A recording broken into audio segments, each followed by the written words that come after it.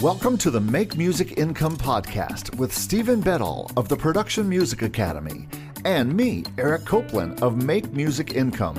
In this podcast, we'll talk about our experiences in music licensing as music artists with online channels, our publishing and royalty incomes, and our combined over 40 years experience as music producers for hire. So let's get started with today's episode. Hello, my friends. Welcome to episode number 31 of the Make Music Income podcast. My name is Stevie B. I'm here with Eric Copeland of MakeMusicIncome.com. And this episode is brought to you by ProductionMusicAcademy.com. And the title of today's episode is, how do you know when you're ready to submit music to libraries? Or pitch it to whomever. The same question could be asked about pitching your music to a music label, or a music supervisor or whatever, right? So we're going to explore some ideas that I think... Or royalty free. Yeah, exactly. Or stock libraries, exactly. So we want to explore some ideas that I think will help you build your confidence on your way towards that scary moment where you do finally decide to let go and just put your music out there. And we'll talk about our own experiences with this. I certainly have I've struggled with my confidence in my music in the past, and I've had fear of rejection. And I think that the fear of rejection is really the big part of what holds many of us back from putting ourselves out there in the first place. But yeah, before we get into all that, let's do a quick recap of what's been going on this week. Eric, we spoke on Monday. So I don't know if a whole lot has happened since then. But what's been going on with you? Well, I've had an interesting week. Basically, just trying to continue writing. I finished a demo, an initial demo for a song that I've written with my uncle. It's kind of a gospel type of song. He's a poet more than a lyricist, so he'll send me poems and I will take them and try to turn them into lyrics. Not everyone will work, and so sometimes he'll send me something. I'm like, I don't know about that. Mm-hmm. But teaching poets to be lyricists involves teaching them how to write choruses, because most poets write very strophic verses type things and don't write repeating choruses, right? Only songs really repeat like a refrain over and over. But sometimes poems do, and this one did. So that turned out well. He's really happy with it, and now it's kind of off the grid. It's a very dramatic, almost like a Broadway type of song.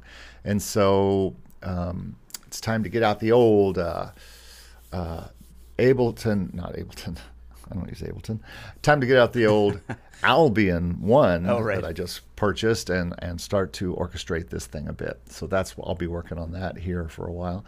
Nice. Also working on a song that is not mine that I've told the story before, but a few months ago in a Music Review Tuesday, I got a song from, I can't remember his name right now, but it was a beautiful orchestration, and I thought it was his song. It turns out it was an American singer-songwriter's song that he had just done an orchestrated version of, and she had given him the okay for that. And I am just in love with this song. It's called Disappear. It's a really cool pop song. Cool.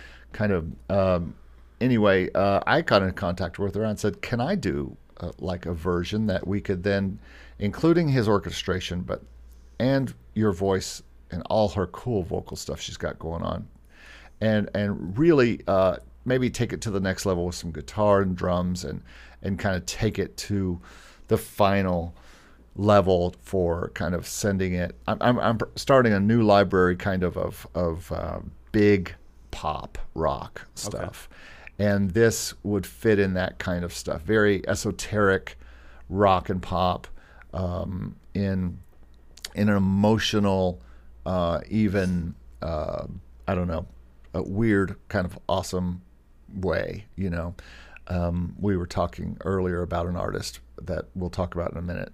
Very, very big like Adele or somebody like that, you know. But this is a ballad type of song, but it's really cool. Cool. So having fun and work, and that doesn't happen to me often, where I say, oh, I really want to work on some artist's current song. I usually work on either old stuff that I'm completely redoing or my own stuff. But also, I started an orchestral trailer type track this week. Oh yeah. So we'll see. Nice. We'll see where that goes. Yeah, just digging into Albion 1 and trying to do some things. You could you should submit that for the Academy Challenge for June. I don't know if that's totally outside your comfort zone, but that's kind of I would love to, but it's not going to be ready. I do have a song that I'm going to submit to that. Tell me, when's the deadline for that? Because I've got. Well, I'm going to do a live stream on July 6th, so anytime before that. Oh, July 6th. Okay. Yeah. Well, I may have this done. I don't know. I have another thing that I did recently that was more of I wouldn't say it's out. Nothing. I don't feel like anything's out of my comfort zone, because I do lots of different kinds of things. I've done everything, but this one I did recently, and I'll send it along. I also have another lo-fi-ish type of thing I'm working on. I have an ethnic type of thing I'm working on, and then continuing the country and Christmas stuff for Sync is going on. Been really enjoying and having, I don't know, just bowled over by the response to my ebook. You know, sales every day, and Nice. people just buying the ebook. It's called The Stock Market: Where, Why, and How to Submit Your Music to Stock Music Licensing. You can find that at the makemusicincome.com site. And so, yeah, that's been going on. So, hey, I've never really done any kind of sales other than consults and things like that from my channel. Right. So it's kind of fun, you know, to see that come in, you know, and just see those sales pop up, you know, every day. So it's very neat. It's like and then in teaching, I have a video coming out tomorrow with Clint Music, who is a pretty well-known guy in our space who teaches licensing from kind of a different perspective, the whole beat and hip-hop and perspective. Yeah. But so we had some really good talks, and we talked so long. I'm gonna split it up into like 3 videos, but that's coming out tomorrow. And then at school, it's MIDI week and Logic week. And so we're talking beat making, we're talking verses and choruses and chords, so that they can begin to write songs, as we're going to start doing. They're going to have to start building a lot of songs with verses and choruses with Logic and Pro Tools. And so that's what's going on in my world. How about you?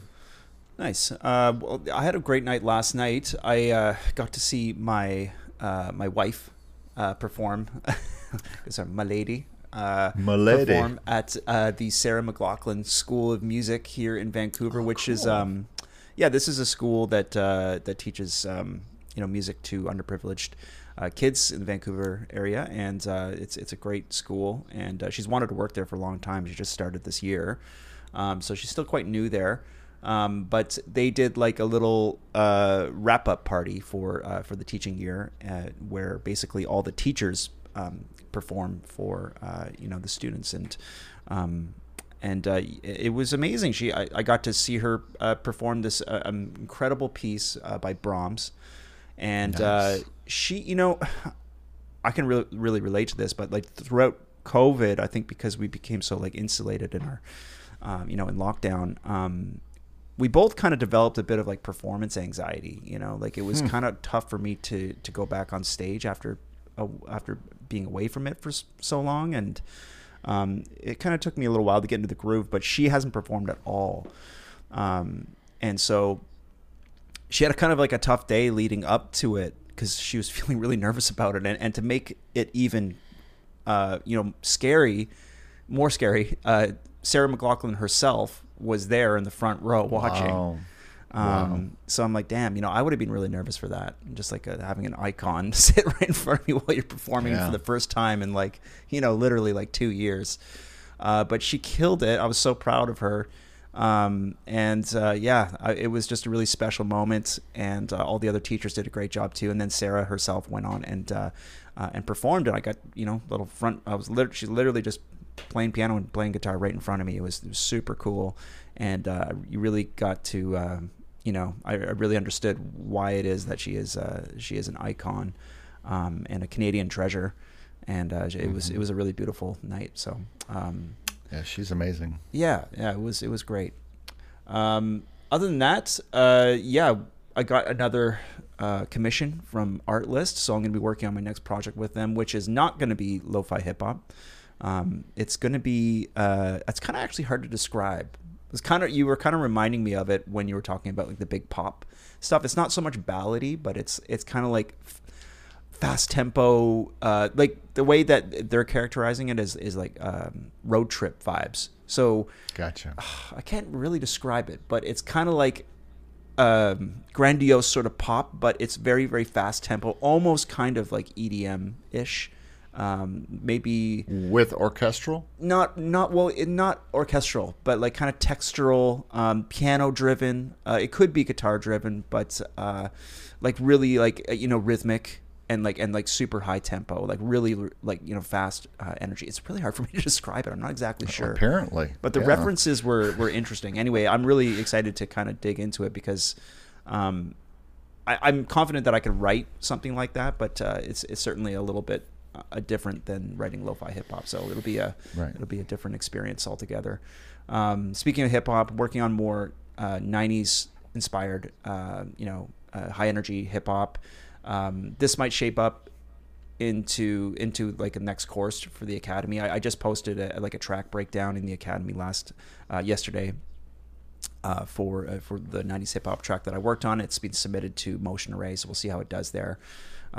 Motion Array, as we know, has got a long queue for the reviews of the track these days, so it probably won't go live for another week or so, at least. Otherwise learning how to use After Effects to make little animations to create marketing material for the singles that I'm going to release in the coming months.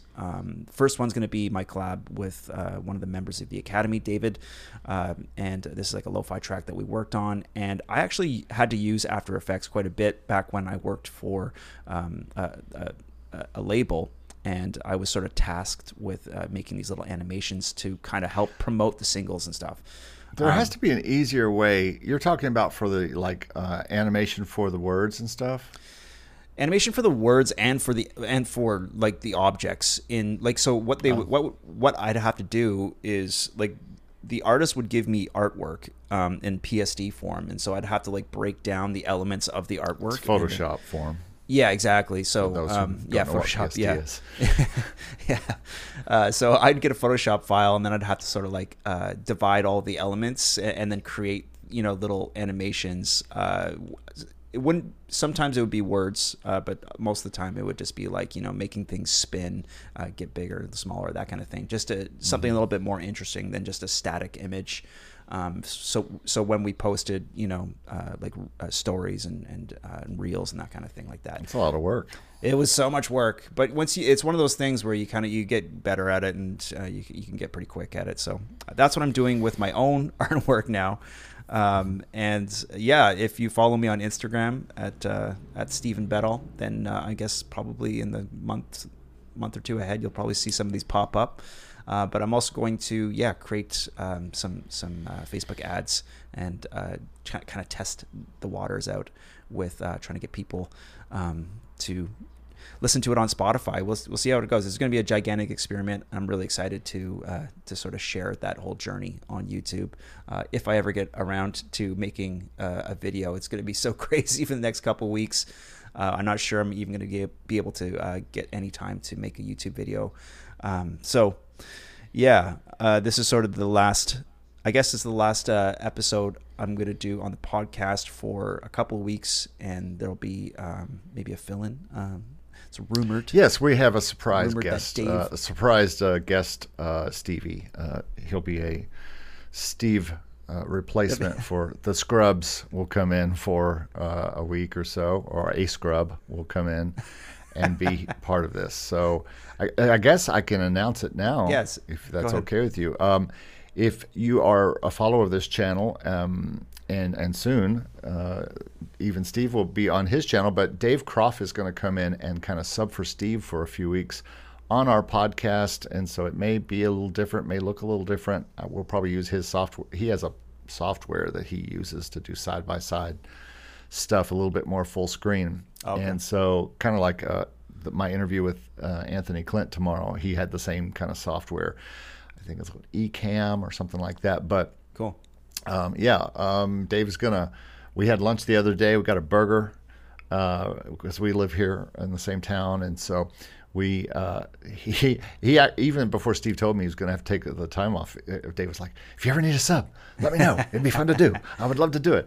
And we were looking for something else to do together anyway, so it'll be fun for a few weeks to talk with Dave. I don't know if he's a funny guy. I don't know if Dave might listen to this or maybe not, but I was checking out his Instagram yesterday, and he's got so many great pictures of all this barbecue that he does, and I'm just he is big on barbecue wings and all that kind of stuff. It made me hungry looking through his Instagram pictures. I was like, damn, it's part of his deal. I got to get you guys up here for some barbecue, for some Canadian. And we all should have flown up for the wedding is what we should have done. Oh for man, the reception or something. It's not too late.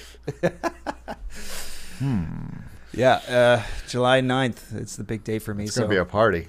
Yeah, everything is getting a little bit hectic around here. My whole family's about to fly in, so that's going to be crazy. Yeah, it is. But anyway, we should dig into today's topic. Let's dig in.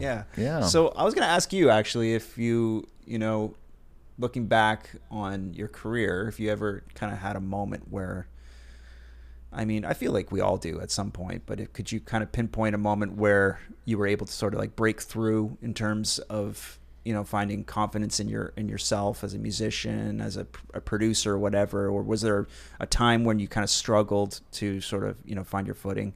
And did you ever kind of struggle with any self-doubt in terms of like whether you were, say, good enough to do the job in the first place, like looking back? I don't think so. I always knew that I was, I think everybody watching this probably lives in a town where they, in a lot of ways, know that they, even at their very core, without really productions or whatever, they just probably might have more talent than most people. I mean, it's gotten different lately because everybody thinks they can make beats and make everything now because the tools are free and all that kind of stuff. But I mean, it's not that I thought I was the most talented person in town, but I knew I was one of them. I was not in a big town. I wasn't in Nashville. I was in Kentucky, in a town in Lexington, Kentucky, and I didn't think I was the most talented person ever. But I knew for what I did, for the unique thing that I did, my own music was unique and it was good.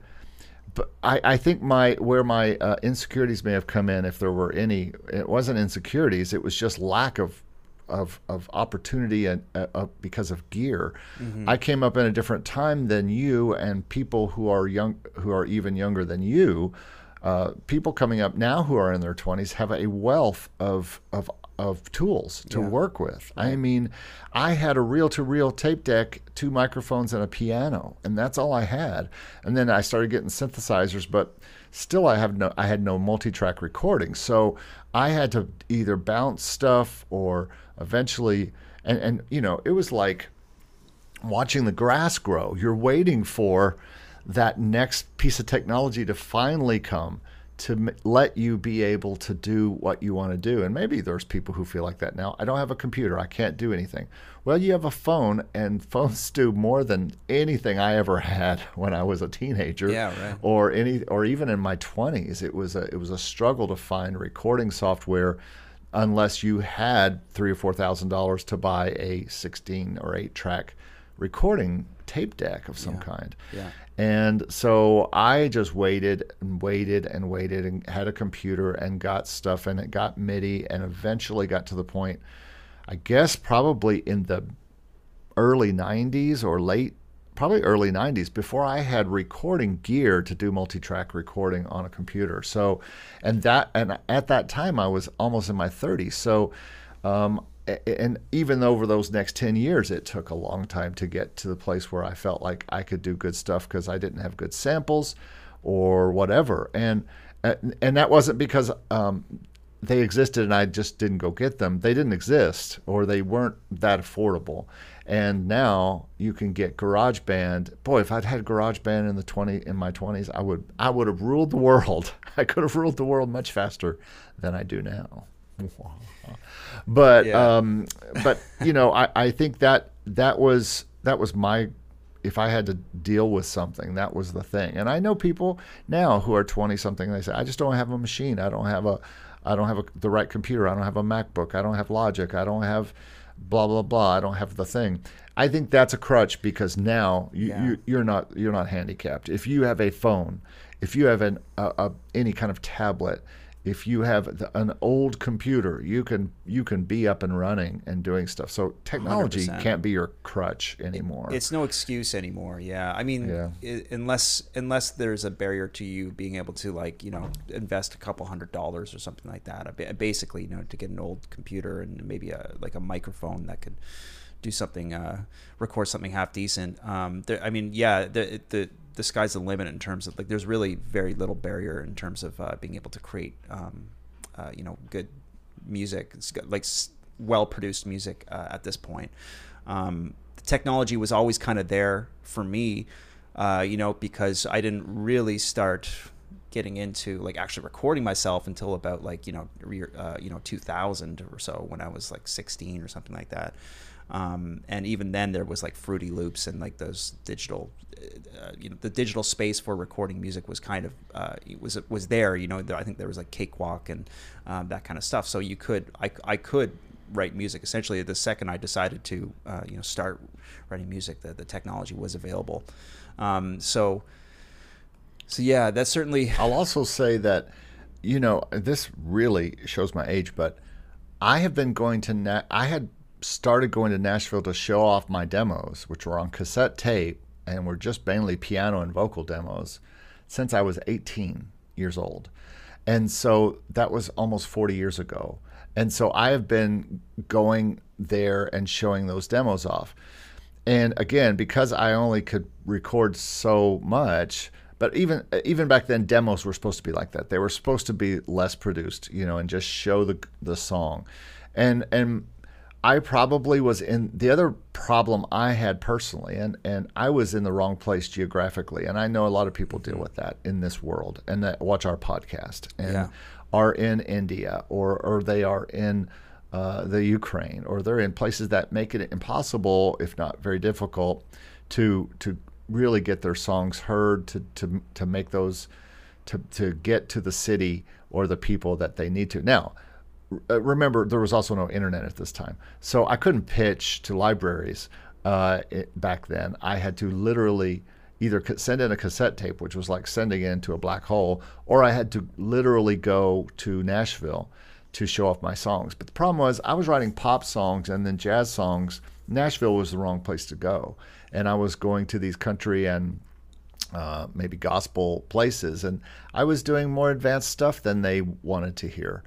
Not that I was more advanced. I mean, I was using chords that they didn't usually use because they were doing more simplistic stuff. So that was probably my other handicap as far as if we're talking about how do you know your music is ready to get to that next place, to pitch to that place that you want to pitch to. And I think it could be anything. I mean, we're talking licensing libraries, but it could be either royalty-free or sync licensing libraries, but it could be pitching to a publisher. It could be pitching to a classical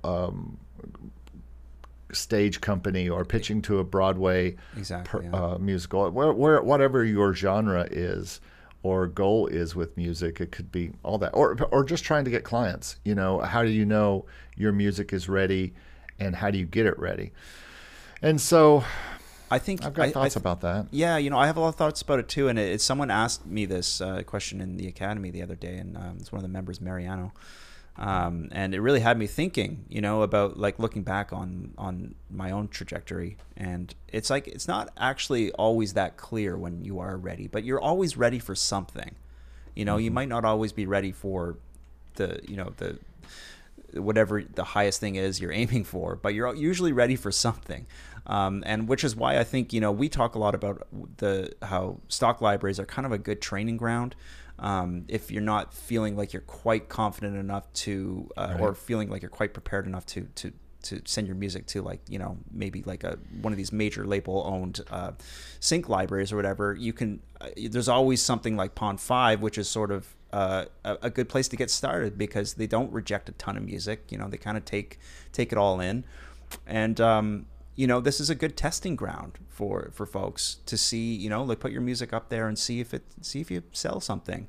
Once, maybe you might not find that confidence that you need until you make that first sale. And I think that for me, that was sort of like an affirmation that I was on the right track, especially when I first uploaded music to Audio Jungle. I remember distinctly going through, listening to some of the music and being like, I can't write something that's this good. Or I can't write something like, that it just sounds, I was intimidated by a lot of what I heard. And I was like, I'm not writing or producing music at this level. I don't feel like I have any business uploading my own music to this library. But I did it anyway, just because there was really nothing to lose by trying. And sure enough, I made a few sales, and that kind of projected, that kind of gave me the momentum I needed to move on to, bigger and better things. So I think there's a lot of folks out there who sort of feel like they're not ready. And I think that actually, I don't know if you would agree with this, but I think a lot of folks kind of fall on either being too precious and feeling like they're never ready and kind of like never sending anything out, or just sending out stuff way before they're ready. And it's sort of hard to find that middle ground. And I mean, there's a lot of suggestions we can make in terms of like trying to find that balance. But I think I talked about this in my recent interview on Clint's channel, and he asked me for my journey, and I've told this. I think I told it on his channel, I told it on somebody else's, but maybe Dave's. But a big piece of my any success I am having in any kind of licensing, but especially in the sync licensing side, is that I made a decision to focus there. In other words, I was a full-time producer in mostly out of Nashville for clients. And so I was doing all that there with all the players and all the engineers and all that. But I was focused at that time, or my job was to create music for clients and make sure that they had good singles and albums to put out. But when I decided to really kind of shift the focus to my compositions for sync licensing, at the time I didn't know about royalty free, so I didn't know about that. But I went on a 3-year kind of turning the ship towards writing just for those libraries, and I wanted to write songs and not trailer music or cues or whatever. I wanted to write songs. I just wanted to write a lot of pop songs, a lot of positive pop songs that would work in television shows and advertising and things. And so I did. And I really focused on that. I turned most of my attention, my every waking bit of time that I had that I wasn't working for clients. I said, this is going to be the future. This, and it's kind of like the students who are coming to the school where I work, and they're saying, I'm getting a recording engineering or recording certificate or degree or whatever, because I'm changing the direction of my life. I don't want to do landscaping anymore and mow yards. I want to do music work full time, and so I want to know Logic and Pro Tools, and I want to know songwriting, and I want to know how to record things and mic things and all that. All that to say, they're making a change. They're making a shift in their thinking towards a thing, and I think whatever your thing is going to be that you're going for, how do you get good enough to get there? It takes a focus towards that. And I think sometimes people just kind of on a whim go, oh, I just saw a video, I think I'll do some music licensing now and see if that works out for me. And I think a lot of the people who are watching this who have found any kind of success, including people who are in your academy or people who are watching my channel or whatever, have made a years long a goal and switch, and we've watched them go from being mediocre to very good. Watch several people take that leap. And it's because they made a decision and they began to work purposely towards it. Yes. Period. Yeah, 100%. I would say there's two things I want to talk about in terms of like trying to build confidence and trying to get to a place where you feel like you are absolutely ready. One is that you should be open to feedback on your work, and listen to what other people are saying about the work. And sometimes the people will be wrong. They'll share opinions that aren't necessarily correct. Sometimes they'll be dead on. But I think that if you're just getting feedback from your friends and family, it's probably not the greatest thing alone to rely on, because I think you need somebody to kind of tell you give you some honest feedback about your work that's not trying to hurt your feelings, but just kind of trying to tell you what you need to hear. I was really lucky looking back on like my first sort of licensing work was I was working for this boutique library that was just getting started, and they were paying for tracks up front, same way that Artlist is now. But I was making money per track, so per finished track, and sometimes I would work on these tracks for days, and then I would get this like scathing feedback, not negative, but just very it was very honest, being like, hey, you know what, this isn't that good, and here's why. And you get so attached to these songs that you spent hours writing that it's almost impossible to like not let that kind of hurt you a little bit. And so I kind of grew some thick skin because of that whole experience. But man, I really needed to hear that stuff, and looking back on it, it's the kind of feedback I give people now in the academy. And it was so helpful for me, man. It was really, really helpful to get that honesty so early in the licensing game. So I think feedback really, really helps if you're getting it from the right people, and it's coming from a place of not necessarily just kind of sharing your opinions on whether you like it or not, but like kind of looking at it objectively and saying why this will or will not work in licensing space. So that's one thing. And another thing I just want to quickly say is just I really feel as though you have to always look at being experimental and like the learning experience, the learning trajectory never ends. I'm always feeling like I have to learn something new, and I'm always experimenting. And I push this philosophy, really hard in the academy. I'm always pushing myself to try new things, to try new styles of music, put myself outside of the comfort zone. And through that experimentation, I sort of am able to kind of grasp things better over time. It's just something that's worked for me, like I don't want to just stick to one thing always and like kind of keep digging at it and like perfecting one thing. I kind of want to push myself out there to try new styles, new genres, and that in doing so, I kind of I don't know what it is, but I just feel like you have to be open to trying new things. And that, to me, is a good segue into the next thing I want to talk about, which is, I think, and this is something for me. I don't know if it's necessarily something for you, because you are multi-talented. You are also a multiplayer. But for me, the difference in my success came when I went to Nashville. But it wasn't just moving to Nashville. It was the people that I began to work with. I had always been told everything I did was good. Everyone always liked it, not just friends and family, but pros even would say, this is very good. It's just not what we're looking for. Or this is good, but it's not hitting the commercial area that we work on, this publishing company or this label or whatever.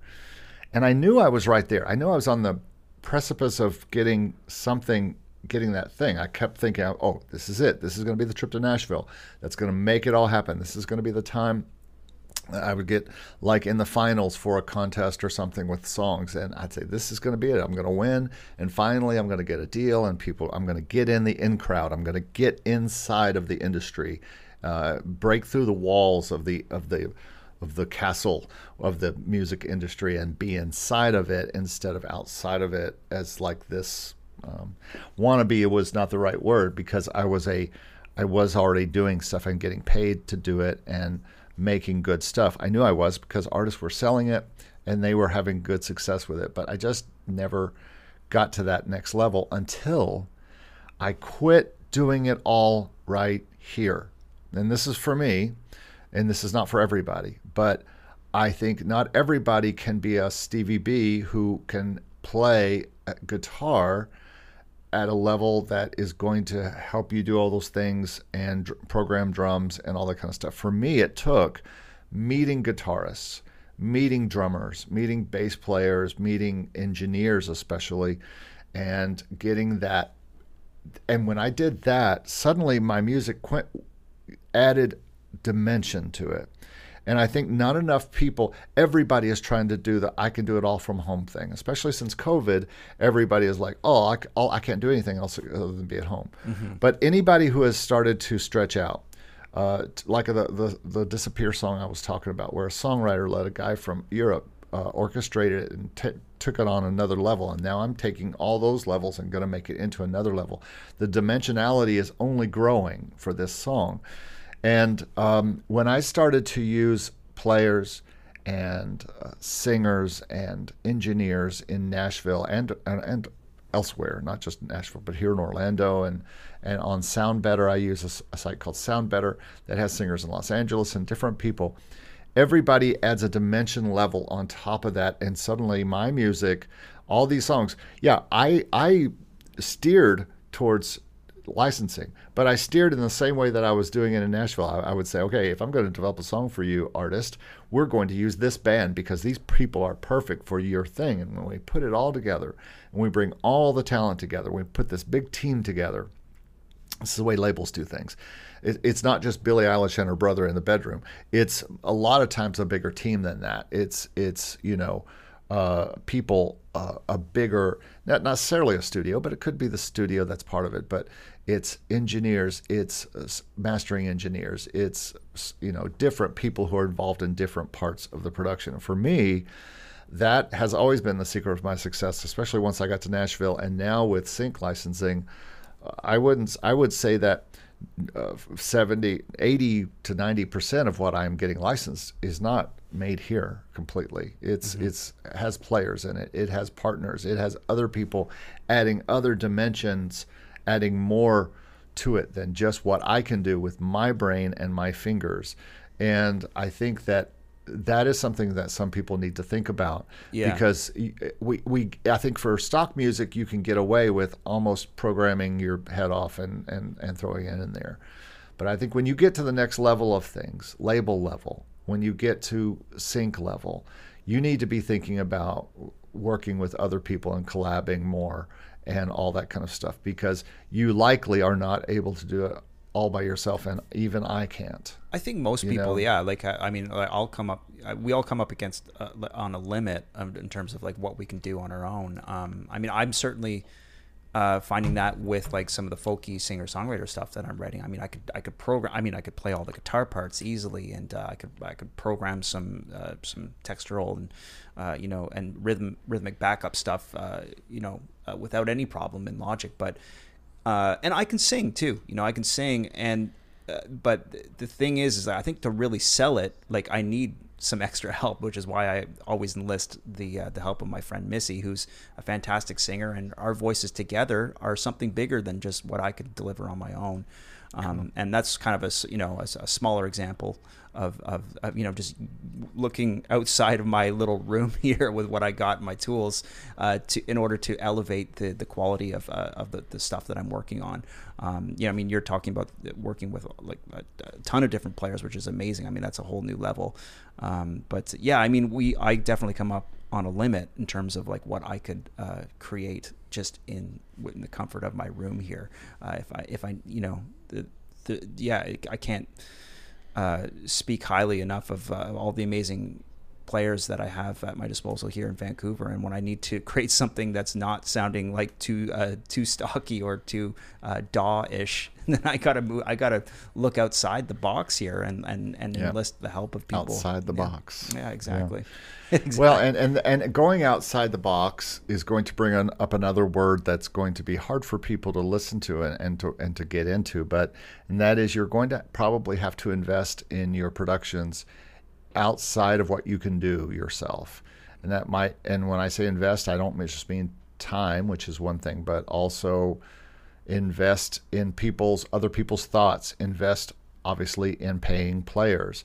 I talk to my students and I have a saying, and once I say it, they know. I say, and so when I need something good and I can't do it, what am I going to do? And they say, pay somebody. That's right. I'm going to pay somebody to do a better job than I'll do. If I need a real great drum sound, and my drumming is fine, my MIDI drumming is as good as anybody's, but if I want that real band sound, like on a lot of this country stuff, yeah, I could have played MIDI drums, but it's not the same as having a real real drummer playing country parts. It's different. There's an energy, there's a sound, there's just a more organicness to it, and loops and samples are only going to get you so far with every single thing in the world. And so same with guitar. If you're a guitarist, you have guitar chops. But for those of us who aren't guitarists, we really have to have a guitarist. I mean, we can fake guitar with some native instrument stuff, but for the most part, to move faster and to move better, you should have a great guitarist that works for you. You should hire Stevie to work for you and pay him $100 a song to do a guitar part. That's what you should do. We still got it. I mean, you can hire Eric for the keys. You can hire me for the guitar. Make a great team. And by the way, just so you know, you can hire Nashville players through me. So if you ever have a need for a great part by a bass or a guitar or drums or keys or anything, if I can't do it, and I'm very honest when you come to me with a certain style and I go, that's not me on keys. That's this guy Jason, or that's this guy, or you need a certain kind of drummer, or you need a certain kind of bass player or whatever. I have always, especially since I moved to Nashville and quit being the one-man band guy, that's when my career took off as far as production and as far as getting accepted into bigger opportunities like libraries and publishing and things like that. That's cool. That's But somebody has to invest in that. Usually it was my clients, and now a lot of times I have partners in a lot of these songs that are going out to sync libraries. And so they are partners and help me. They are kind of executive producers who work on the song with me. They may co-write it as well or pick the song with me, and then they pay for the players and I produce it. And so we both kind of invest in it, and then we pitch it. And so you might need to find investors, people who co-invest with you, so that you can go out and reach out and get other players to do the things that you're not great at. And there's no shame in that. That's the way of the record business, for recording business, for all of time. Get great people. A contractor knows how to do all the jobs in building a house. He can do the electric. He can do the plumbing. He can do the roofing. He can do all those things, but he doesn't. He hires other better electric people, other better plumbers, other better roofers. Plus, he has too many jobs to do. He has too many houses to build. He can't sit there and do all of that himself. Yeah, I mean, we already wear so many hats. Like I'm my own mixing and mastering engineer, and I'm playing all the instruments, and it's a lot, man. And it's hard. It's legitimately difficult to be good at all of those things at the same time. And it's a lot of work, so hiring other people to help you out is for some styles like EDM and stuff. It's a different deal. It's a programmed type of work. Yes, exactly. But for acoustic music that you're trying to do out at next level than royalty-free music, don't be afraid to invest in players and invest in other people to help you, for sure. Speaking of fear, I want to circle back to the idea of fear of rejection. This is something I mentioned in the intro. I think this is something that holds a lot of us back. And Eric, you're a pretty confident guy, and I think that there's a lot of other folks out there listening who might not kind of share in that same level of confidence. Looking back at my own kind of experience with like music licensing or just audio production, I've had many moments where I kind of struggled to find my own confidence in it, and I have a habit of being very hard and very self-critical, very, very hard on myself, and constantly comparing myself to others that are better than me, and then kind of talking myself down in the process. Now, there's been so many moments, even for example, before I applied to Artlist, I would spend a lot of time listening to the music that was on there, and just feeling like I'm not good enough for this. There's this self-talk thing that happens that's just kind of unhealthy. And then at one point, I just decided screw it. I'm just going to send the music and see what happens. And sure enough, it got through and they loved it. Right. And then I look back on that thinking like, man, I wasted a lot of time convincing myself that I wasn't ready for this. And I think that a lot of us, might be actually holding ourselves back because we are in fact ready. But it's kind of like what I said before. Like a lot of us, some of us fall into this camp where we're putting everything out there before we're actually ready to do it, and others are like me, which maybe a little bit too precious and holding ourselves back because. Do you mean I don't know if I should put my face on this YouTube channel. I'm not comfortable with that. Exactly. And Steve goes, yes, you should. And so I did. And here we are. For better or for worse, you got to look at this face all the time, thanks to Steve. So I see.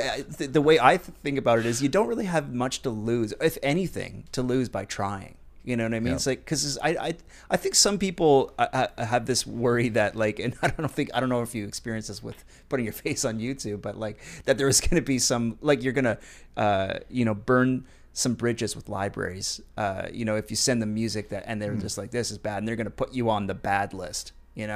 I don't know, man. I don't know. Maybe.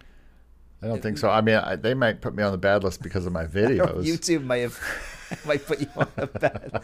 They may go, oh, I saw this guy on video. I remember in my taxi interview, he said that, oh, there's going to be libraries. Yeah, well, I was just thinking that. I'm like, oh, brother. But yeah. I don't care about that. Guess what? There's lots of libraries, lots of songs. And that's the thing, to be honest, I'll just make music anyway if anybody doesn't take it. I've always felt like that. I've always felt like, you know what? I'm going to make what I'm going to make, and I'm going to put it out there, and I'm going to put it out there for the world to hear. If nothing else, I'll put it up on Facebook and Spotify like everybody else. That's why I'm trying to talk so many people. It's so difficult and maybe people just don't think they're good enough for Spotify either. I mean, totally. You think even SoundCloud, man. I think people have a hard time putting it up on SoundCloud. But that should be training ground for Spotify. Just get it out there slowly. You don't have to make this huge deal about it. Just kind of push it out there slowly and find the confidence over time. It's not like you got to make some big presentation. You know what I mean? So. Yeah, I think people are more confident than they used to be. I think we live less in a I'm not very good. I shouldn't do this type of thing. I think more people have confidence. Maybe they have more confidence than they should sometimes. But still, I think that you've just got to. Again, how do you? I think if we look back at this, is how do you get ready? How do you know you're ready? I talked about this recently. There's a lot of ways to do it. You can get into Steve's Academy. Steve and I both do things where we listen to people's music and give thoughts. The Discord has a free feedback thing that's very busy, and people love to give helpful, constructive criticism there. It's not, for the most part, it's not mean comments. They're constructive. Totally. And we kind of focus on making it constructive. When I do my music review Tuesdays, I will say, you can say something, and you can say something that's not like praising, but make sure it's constructive. Just don't praise it only, because you praise everything. Praise and constructive, but just nothing mean. I mean, you're not that There's good no sense in that you can say anything mean. There's no sense in that at all. But yeah, I think things like that can help you find out how you are, putting it on your SoundCloud and then throwing it up to your Facebook and see what people say, and see, get past the bless your heart, or get past the mom saying it's great or whatever, and get some other feedback from people if that's something. But I think my big takeaways are: prepare yourself, prepare the music, work on it. Don't wait forever to start showing it to people. Do what we were just talking about. At least get it out there. Think about other dimensions that other than you, if you need to get to another level quicker. Mm-hmm. If you want to move up faster, find talent that makes your stuff sound better, because they are better. Maybe you're just not the person to produce it. This is a possibility that you might have great music, but your production skills are not, and may not be ever, what it takes to produce that music. Unless you, of course, go to Steve's Production Music Academy, and then you'll learn all those things. But and then be prepared to invest in your work, whether that means investing in equipment, investing in time, investing in players or other people to help you, or courses and stuff. Yeah, I mean, because you could even pay someone to mix your work and then have them show you how to do it. You know what I mean? Like there's been a few people who've paid me to mix their tracks, and then I'll just share my process. Like I'm not guarded about it. Just have a little Zoom session, do think and share the actual whole process with them. I do think we need to be careful that not everybody watching this has to be the ultimate engineer, has to be the ultimate mix person. I think sometimes we do make the mistake on some of these channels that saying anyone and every single person on the earth who watches this can be a mix engineer and can be a great player and can be a great singer, or any and all of those things. Sometimes you just need a partner to help you realize the visions, things that are going on in your head. That's what I've been doing for folks for so many years, and a lot of them still don't go home and make music on their own. Mm-hmm.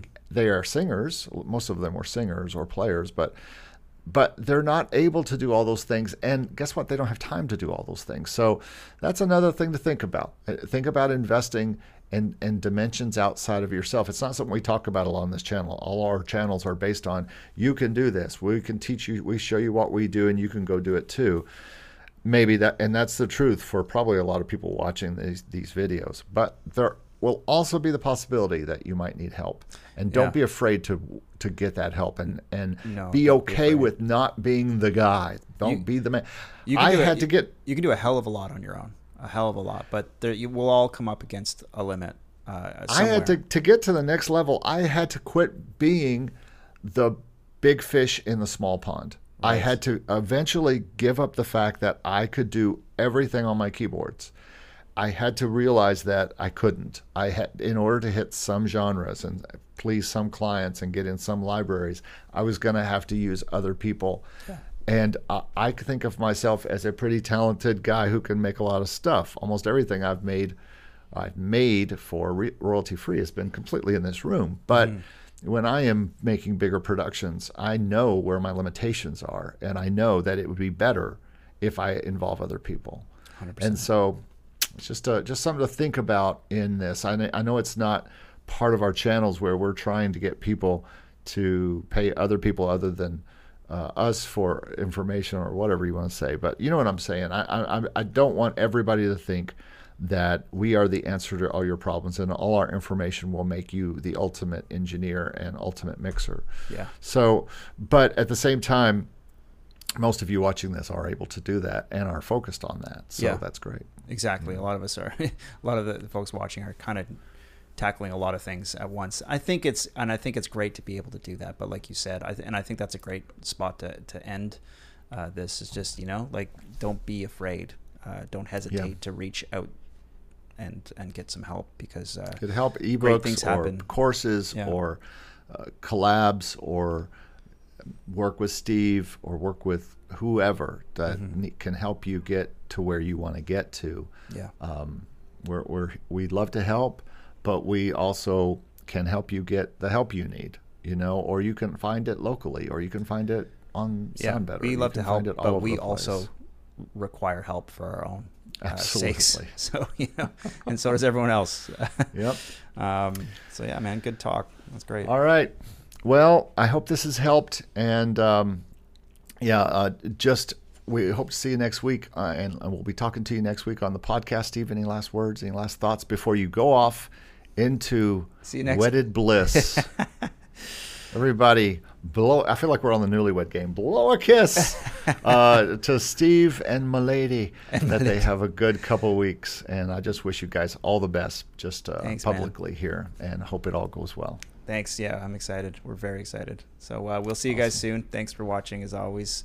Thanks, everybody. And cheers, guys. See you next time. Bye. Thank you so much for listening, guys. We really appreciate it. Just a reminder to check out makemusicincome.com and productionmusicacademy.com. And you can find us both on YouTube as well. We both post regular content there. You can find me at Stevie B Production Music Academy, and Eric's channel is called Make Music Income. We'd love to see you there. Feel free to like, share, and subscribe to our content. Also, feel free to join us in the Make Music Income Discord server. Lots of great conversation going on in there, and you can share your work and connect with other like-minded folks. It's a great community. So thanks again, and we'll see you in the next episode. Take care.